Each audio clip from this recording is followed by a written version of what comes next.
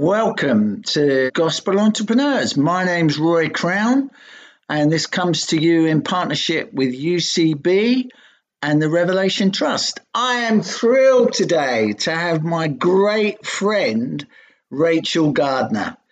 She's been around a while, not that she's old. She set up Romance Academy. She did a BBC program on teenage sex. She's a real gospel entrepreneur. Now with her husband, they're on a church planting initiative up in the north of England in Blackburn Diocese, which is fantastic. So sit back, listen and enjoy Rachel Gardner on Gospel Entrepreneurs.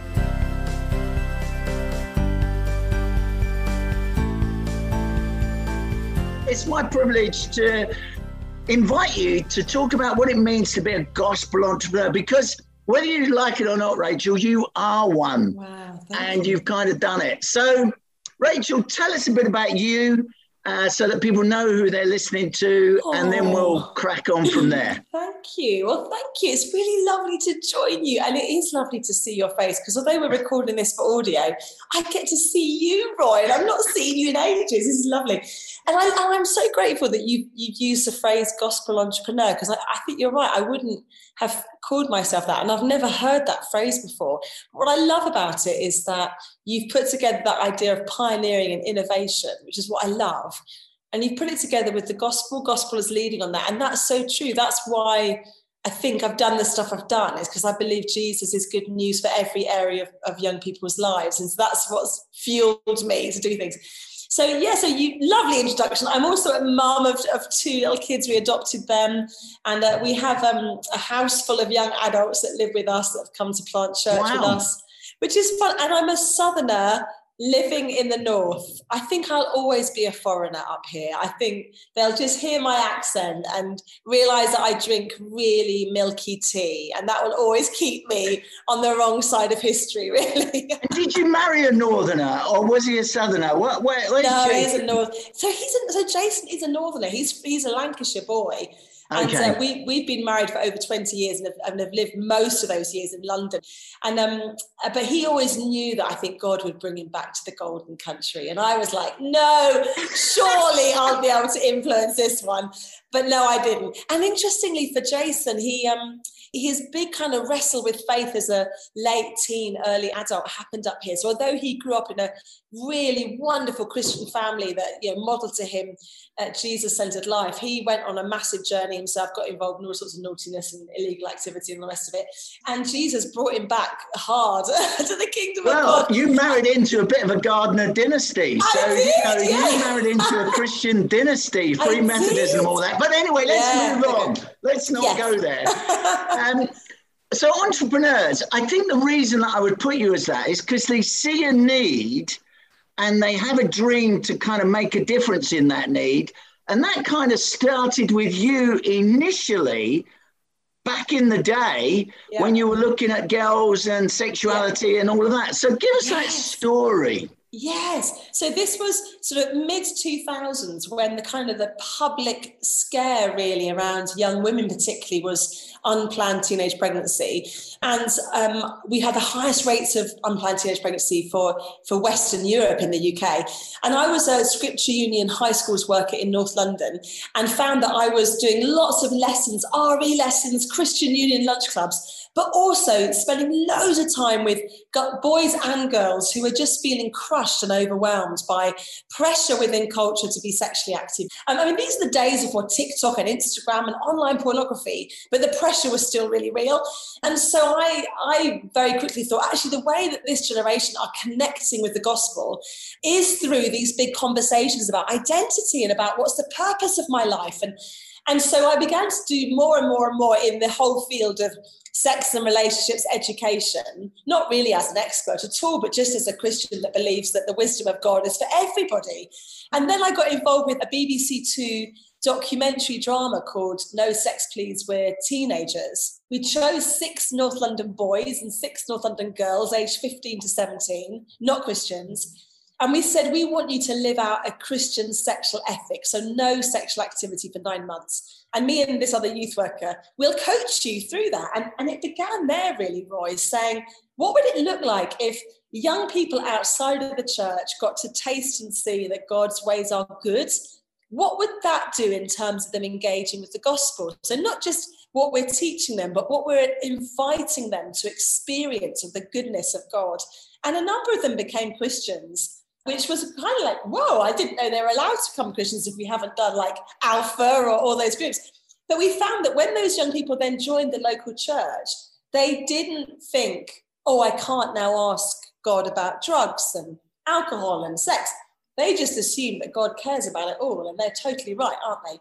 But it meant the churches then had a challenge on their hands. Like, what do you do if you have young people from a non-church background who discover that God is good and they follow Jesus and they bring everything with them that is in their culture and lifestyle? How do we disciple them well? So that's really where my kind of stuff started, I think.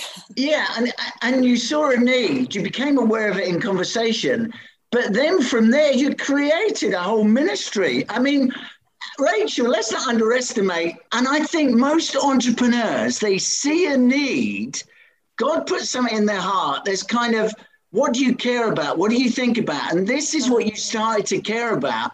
And then you put something in place. Give us, people may be listening. I'm not an entrepreneur, but they see a need and there's nothing there. And you created something out of nothing.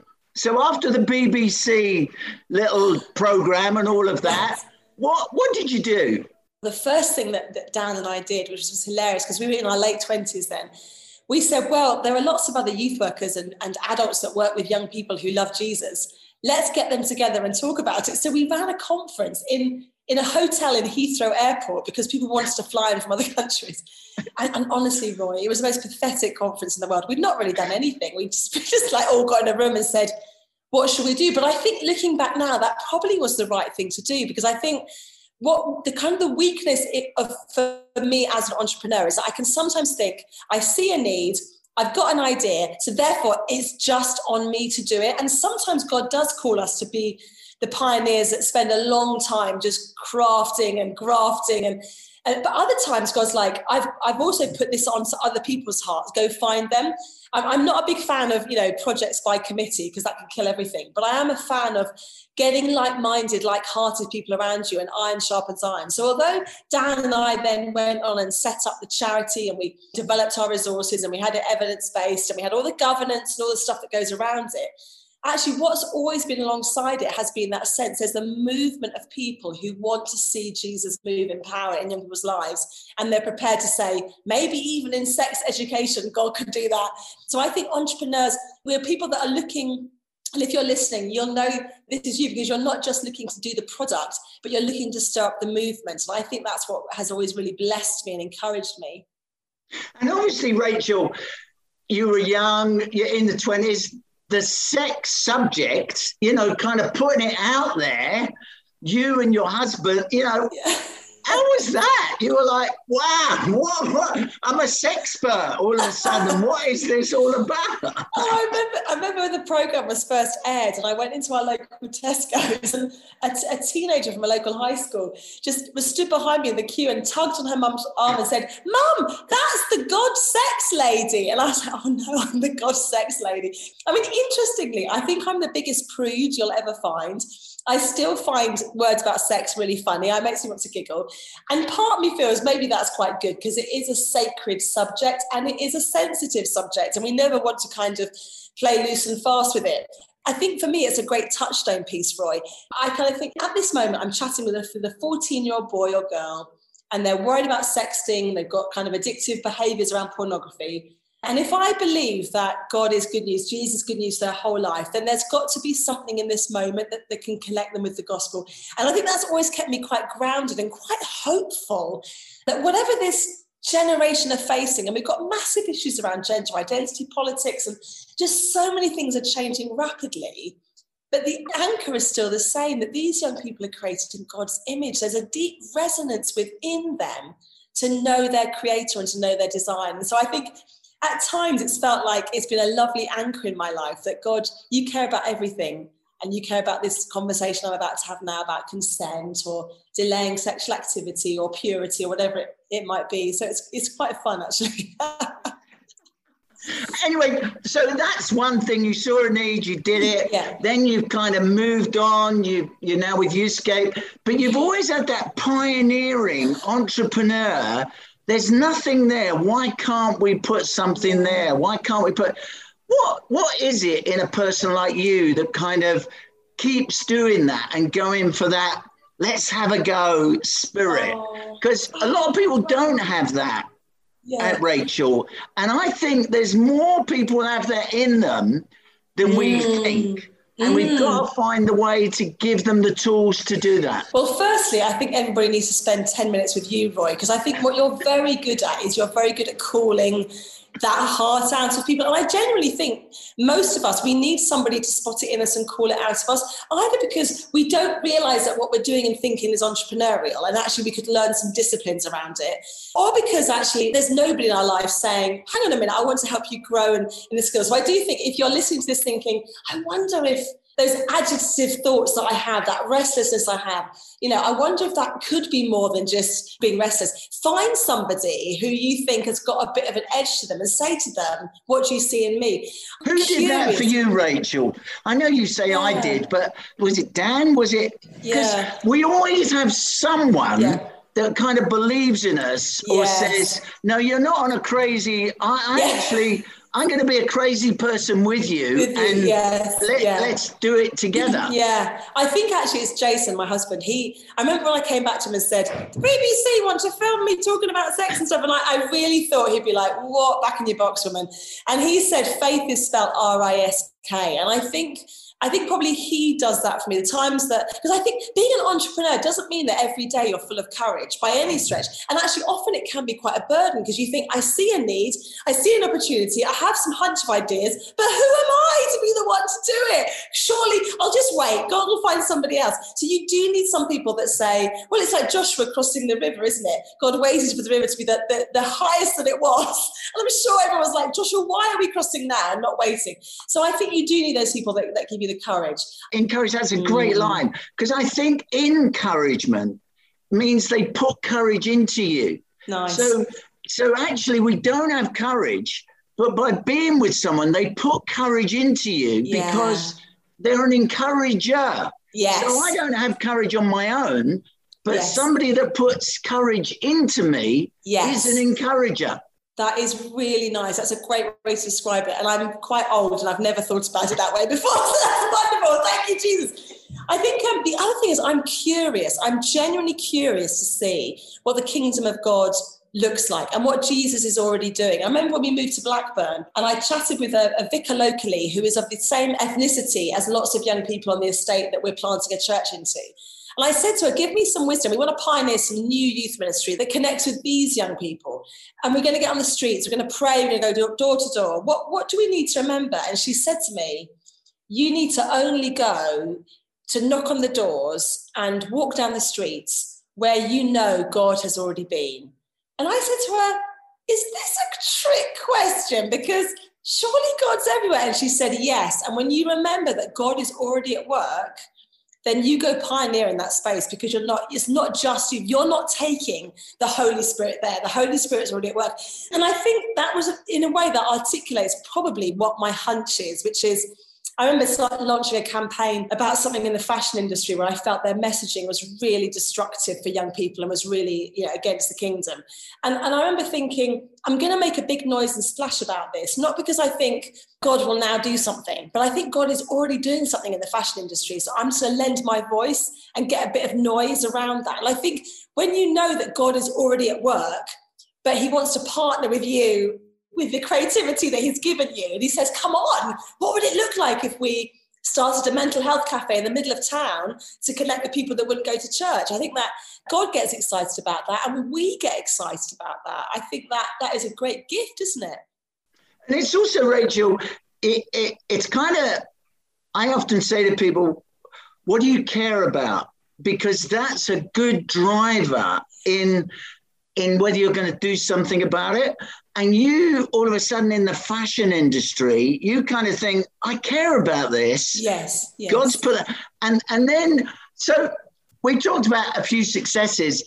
Have you had a bit of a, oh no, this has been a total disaster and I'm going to quit and give me some of that story. Oh, yes, loads. And at the moment with church planting, probably every other day, Jason and I say, well, that wasn't a very good idea. Let's try something different. So I think at the moment, I feel like we have lots of little, we call them our shelf of shame or our little failures. And as a church culture, we're saying, it's okay if we try things and they don't work. The first idea is very rarely going to be the idea that will have traction.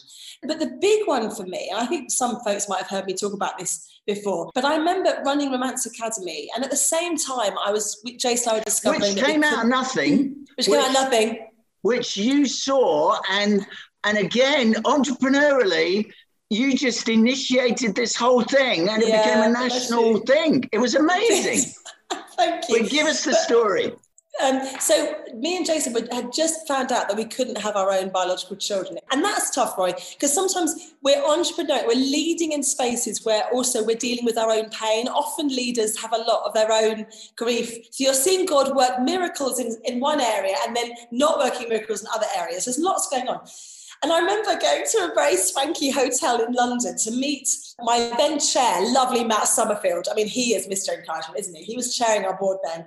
And to meet with a funder who basically, the future of Romance Academy financially was resting on his shoulders.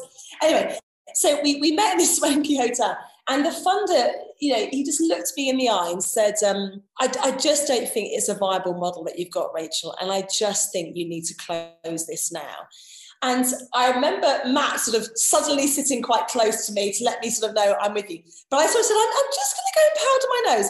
And by the time I got downstairs, the toilets at the bottom of this hotel, I was having a full on, ugly crying, panic attack, to the point that the lovely cleaner in there closed the entire toilets. And then somebody from the management came, and there I was on the floor in the toilets, just like, and he sort of stood over me as this sort of hotel manager and sort of said over me, I think you are suffering from shock and grief. And to this day, I still don't know if that was an angel or a real person, because I was like, yes, it is, it's shock and grief.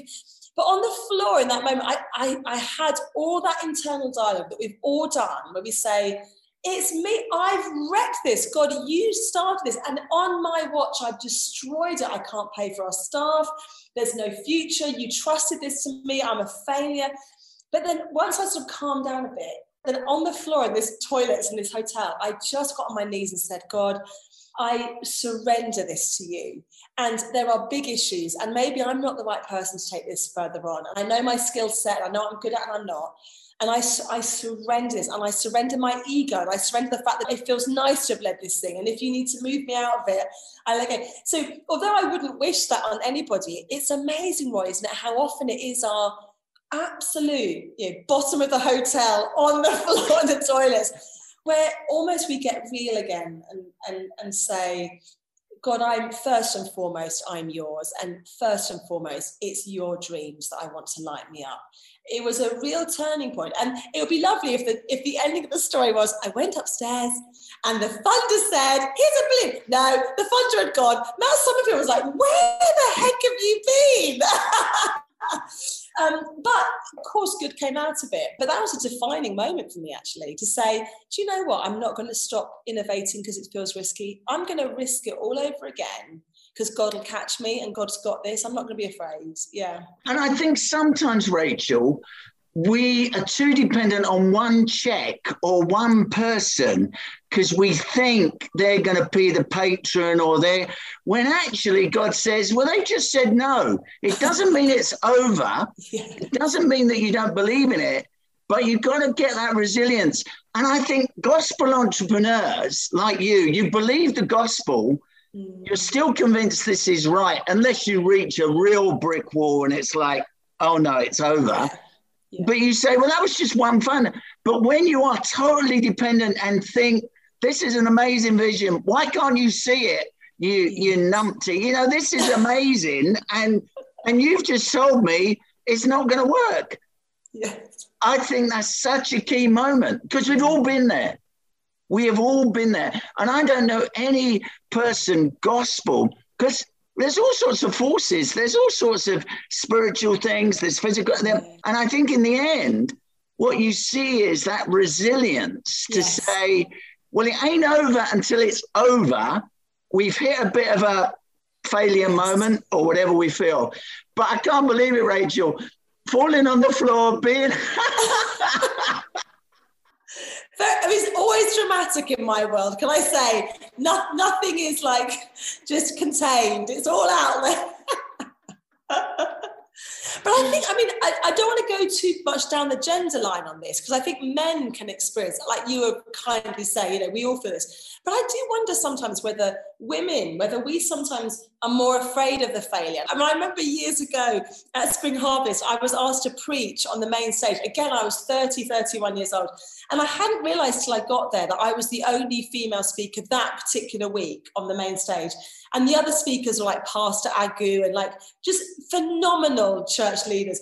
And as the week went on, people were saying, oh, Rachel, you're the only woman. So by the time it got to the night, I was suddenly feeling not only have I got to do a good job because I want to serve the Lord and these people, but womanhood is resting on my shoulders. The potential of any other woman preaching here is resting on my shoulders. And I know that's not true. That wasn't true, but it's amazing how we put those expectations on us. And so what I did was when I said to the guy at the sound desk, again, I didn't check this with anybody, and when there's a good idea, it's still the jury is out. But I said to the guy, can I have a headset and can you switch on the mic the moment they introduce me? So what I did for him was, once they introduced me at Spring Harvest, Big Top, I walked along the stage and did the most almighty stage fall on the stage before I got to the lectern, because I just thought, I've got to kill any expectation here. I've got to kill it dead. And again, probably not advisable, but I fell flat on my face.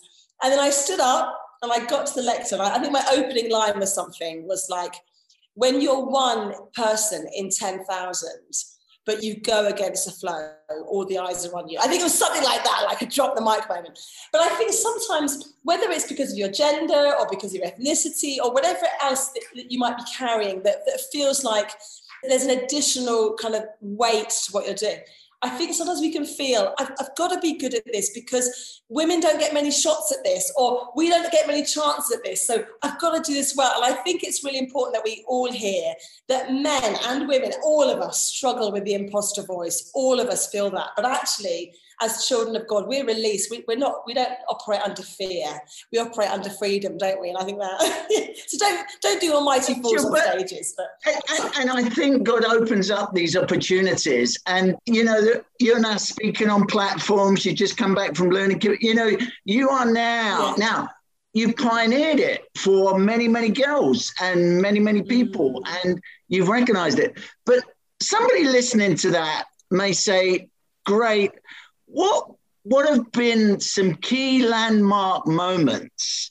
Writing a book, that's a big deal for, Are you a writer? I don't know. All of those things. I think the inner voice says you can't do it, or you're not very good, or you're inferior, or somebody else should do it. But I always say, if God's put it in you, don't look at what you can't do. Have a go. Push out.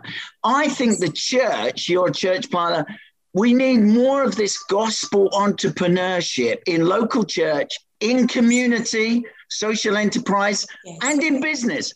Now, we recognize it in business. It's kind of acknowledged.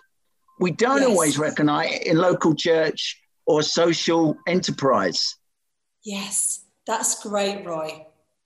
So you did it on books. What made you write a book? I think, again, somebody asked me and I said, no, I'm not a writer. And they said, but all those things that you say to young people in North London, wouldn't you like more young people to hear that? And I said, yeah. And they said, well, then write it down. So I think, I love what you said, because I think that often it's the very skill set that God has given us and the the closeness with community that we don't even notice is unique to us. But often that is a starting point. So I'm just thinking there might be someone listening to this and you work in a line of work where there are very few Christians. Maybe you work on a factory floor, maybe you're an HGV driver, maybe you work in a business or a company, and you're thinking, to be a gospel entrepreneur, I've got to be developing a resource that's used in church. No, to be a gospel entrepreneur, where has God opened up space to you? But you wouldn't automatically think about that, would you? Because it's your everyday life. And I think gospel entrepreneurs often are those that really thrive in thinking, what are the opportunities in my everyday life? A church leader doesn't have contact with the people that you have contact with. They would love to, but they don't. And so I think maybe rather than, as you say, rather than looking around at, I need to be a gospel entrepreneur like that person over there, asking God, what's the pool that you've put me in? Who do I have, contact with on a daily basis? And starting there, what did it look like for them to have opportunities to hear about Jesus and to know what that looks like? And then I think gospel entrepreneurs, finally, are people that embody the kingdom of God. We are ambassadors of heaven. Just like, if I had a friend from the States, I've got a cousin actually from America, and she's such an ambassador for America. So even though she's living in England, we know when it's Thanksgiving and we know when it's Labor Day, because she lives the values of her citizenship in England when nobody else is doing it. And I think we are citizens of heaven. We unleash the joy and the wonder of heaven on earth. And so living in your everyday workplace as an ambassador of heaven, people who come alongside you will know that you're from a different place. I think that's great, Rachel. And you see a new desired outcome. So you're it don't have to be the way it is. That we always see something and we think it doesn't have to be like that. There is a new way that you could do this. Great. And you did that with Romance Academy. You did it around sexual orientation. Yeah. You probably put that into girls in the Girls Brigade as president. I think it's a new desired outcome that's not in existence. You create something out of nothing, and because it's not there. Yeah. And I think you've done that. I think it's kind of saying, well, if you see something, there's poverty on the street, people are hungry. Somebody thinks we need to do something about that. That's not a kingdom value. There's a kingdom perspective we can bring to that. Let's be entrepreneurial. And I think it's often small steps. Now, when you get to the big, but just start small, just kind of initiate a few things. And then if God opens it up, great. But we often think, I need £50,000, when actually get 500 quid and see what you do with that. Absolutely. If you think about the big projects that the church and the country know about, CAP Food Bank, they started as one person doing one thing in the shop, didn't they? I mean, you were there at the early days of lots of them as well, Roy. It didn't start as someone sat down saying, let's have a nationwide strategy to feed families that can't afford to feed. No, it was one person in their local store. And then that was upscaled, because the moment you have a model that works on quite a small scale, you can upscale that quickly and beautifully. So I love that. You do one-to-one. And I guess people listen to this. A lot more people are doing that kind of stuff, and they realise they're bringing the kingdom values. They're chatting on the bus. They're not going along with sexual banter at work when everyone else is. They're creating a different kind of space. Their office is the one safe space in the company for people to be themselves. And these things are really powerful and really beautiful. It's just that often we do them without thinking. But people notice, don't they? Oh, they do. And I think, Rachel, if you look at some really significant things that we would put out there, computer program business, the entrepreneur who had the idea, nobody knows who he is.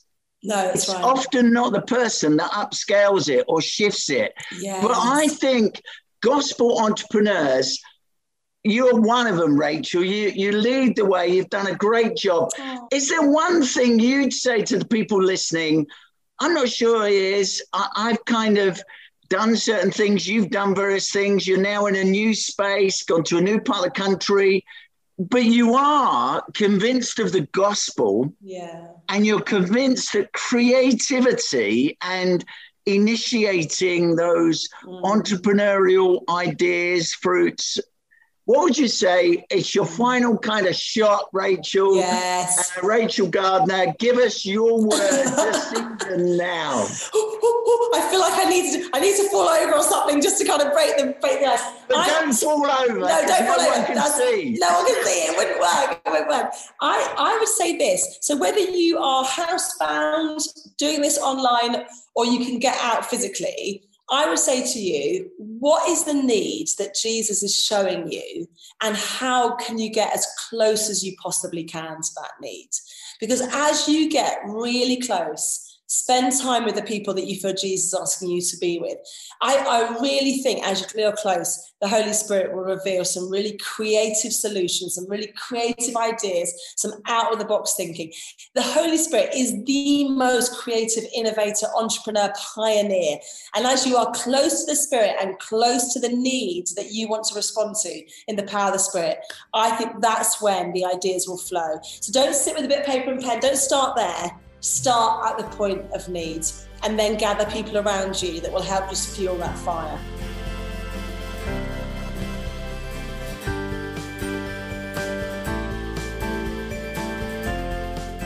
Wasn't that great? Rachel, such a star. I love the shelf of shame where you have a go and try things. I also just was amazed. Imagine being in that hotel room when she pinned all her hopes on someone and it didn't happen, and then her sobbing in the toilet. Hey, sometimes as entrepreneurs, we live with that and it happens, but Romance Academy continued, and it continued to thrive. Thanks, Rachel. Thanks for listening today. To find out more about what we're doing at Revelation Trust, you can head to revelationtrust.org. And I'll be back with a new guest, so make sure you check out the UCB Player app or subscribe wherever you listen to podcasts. And do feel free to pass this on to others if you think they will benefit from what you've heard today. Roy Crowne, God bless you. Thanks for listening.